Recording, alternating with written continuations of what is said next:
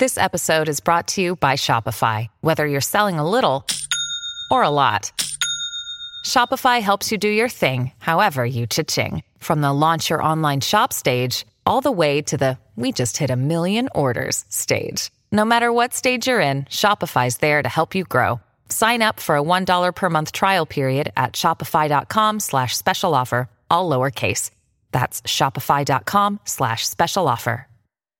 Another day is here, and you're ready for it. What to wear? Check. Breakfast, lunch, and dinner? Check. Planning for what's next and how to save for it? That's where Bank of America can help. For your financial to-dos, Bank of America has experts ready to help get you closer to your goals. Get started at one of our local financial centers or 24/7 in our mobile banking app. Find a location near you at bankofamerica.com/talktous. What would you like the power to do? Mobile banking requires downloading the app and is only available for select devices. Message and data rates may apply. Bank of America NA, member FDIC. This is Stereo Media. How does seller financing work in a home sale? I mean, you've heard about seller financing. Sounds like a good deal, but how does it work? Well, I'm about to show you right now. You ready? Let's go. Welcome to the all-new Epic Real Estate Investing Show, the longest-running real estate investing podcast on the interwebs. Your source for housing market updates, creative investing strategies, and everything else you need to retire early. Some audio may be pulled from our weekly videos and may require visual support. To get the full premium experience, check out Epic Real Estate's YouTube channel, epicrei.tv. If you want to make money in real estate, sit tight and stay tuned. If you want to go far, share this with a friend. If you want to go fast, go to reiace.com. Here's Matt.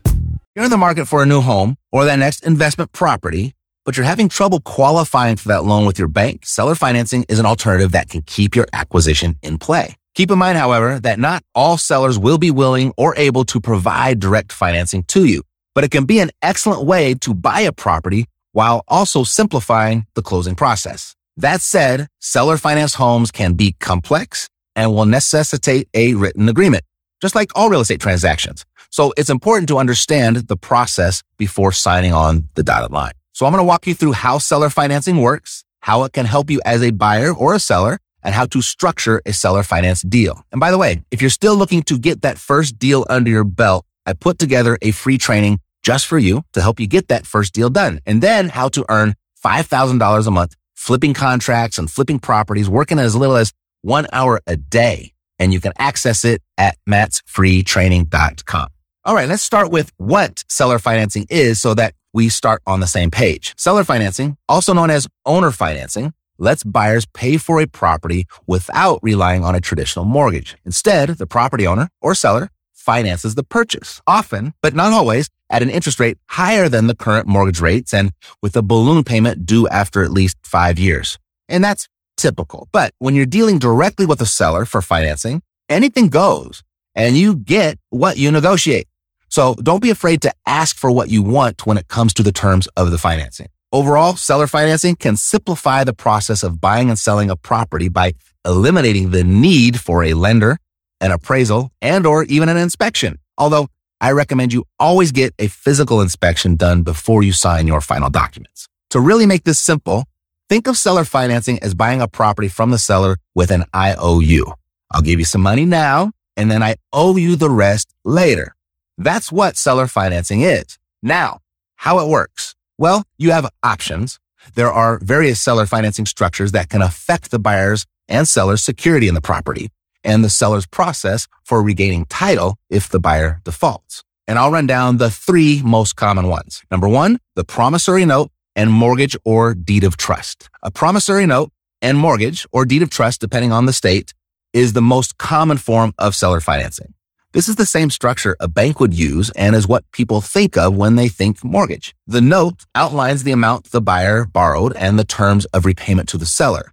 The mortgage is a separate document that securitizes the seller with the property in the event of a default. The buyer is put on title with the deed and the mortgage is typically recorded in public records. The promissory note typically isn't recorded and the original should be held by the seller. A note and mortgage is the most secure form of financing for the buyer and the seller. Now, number 2, contract for deed. A contract for deed can also be called an agreement for deed or land contract installment, depending on the state the transaction is done in. It's structured like a note and mortgage, but instead of the buyer receiving a deed and being placed on title, the seller remains on title until the debt is repaid in full. Very much like when you buy a car. You sign the paperwork, you hand over your down payment, and then you drive the car off the lot. You have full use and rights to the car, but you're not officially on title of the car until you make your final payment. That's when you receive your pink slip in the mail. Using a contract for deed to buy a house, it's just like that. Some sellers may choose this structure because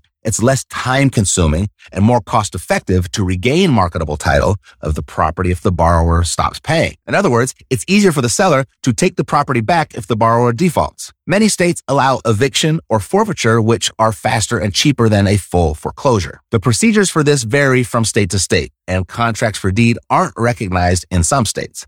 So it might not even be an option for you depending on where you're buying. A contract for deed is a less secure form of financing for both the buyer and the seller. Since the seller remains on the title while the buyer lives in and is responsible for the property, any liens or violations that become attached to the property during that period could negatively affect the seller. Number 3, lease option. A lease option is a form of owner financing where the buyer agrees to lease the home with the option to buy it at the end of the lease agreement term. The buyer and the seller agree on the purchase price of the home before the lease starts, and the seller typically receives a down payment, or commonly referred to under this structure as a non-refundable option fee. At the end of the lease term, the buyer can buy the home or forfeit their lease option. If the buyer decides to buy the home, payments made during the lease period can be used toward that purchase price. But not always. It depends on what the buyer and the seller agreed on. It depends on what you, the buyer, negotiated. You'll often see this structure promoted to buyers in the marketplace as rent to own. That's what a lease option is most of the time. Now, there's some very important information you need to know according to the Dodd-Frank Act on whether you'd be able to even purchase or sell a property using seller financing.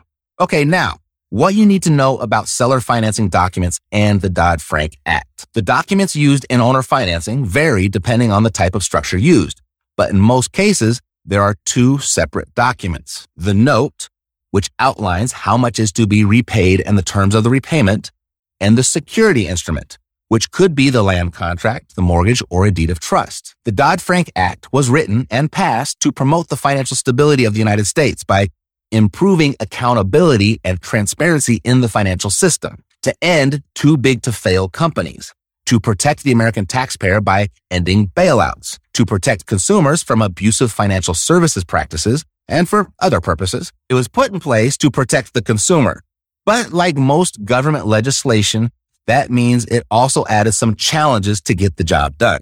The Dodd-Frank Act made several changes to the mortgage industry, specifically around seller-financed residential loans. While much of the bill focuses on debt collection and servicing rights, there were also revisions to who can originate seller-financed loans. You see, before 2014, the person holding the financing could create the note and mortgage themselves or have an attorney or a title company do it for them. And they still can, but with limits. The Dodd-Frank Act requires a licensed mortgage loan originator, or an LMLO, to underwrite and create any loans in which the buyer intends to reside in the property. So it's now common practice for the seller to hire a third-party LMLO to handle all of the required loan underwriting, including pulling credit, determining the debt-to-income ratio, verifying identity and income, and creating and executing all of the paperwork. So if you intend to write or create the loan yourself, you need a license unless you qualify for one of these 2 exceptions. 1, you own the property you're holding financing for and only create a loan for one property that you didn't construct or act as the contractor for in a 12-month period. Or 2, you're a trust, estate, or an entity holding financing for 3 or fewer properties that you own in a 12-month period and didn't construct or act as the contractor for. Further, there are guidelines on specific terms such as balloon payments, interest rates, and the vetting process.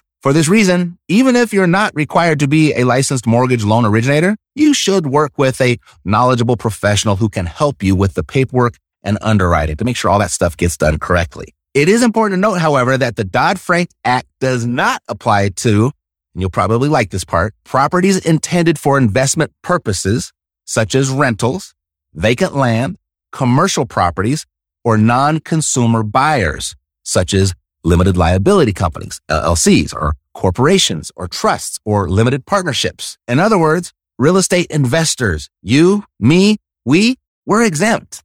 If you'd like to learn more about buying properties with seller financing and other creative financing strategies, I've got a series of free lessons that break down a number of different strategies in great detail. You can get them all for free at creativefinancing.us. And that wraps up the Epic Show. If you found this episode valuable, who else do you know that might too? There's a really good chance you know someone else who would. And when their name comes to mind, please share it with them and ask them to click the subscribe button when they get here, and I'll take great care of them. God loves you, and so do I. Health, peace, blessings, and success to you. I'm Matt Theriault, living the dream. Yeah, we got the cash flow. You didn't know, homeboy, we got the cash flow.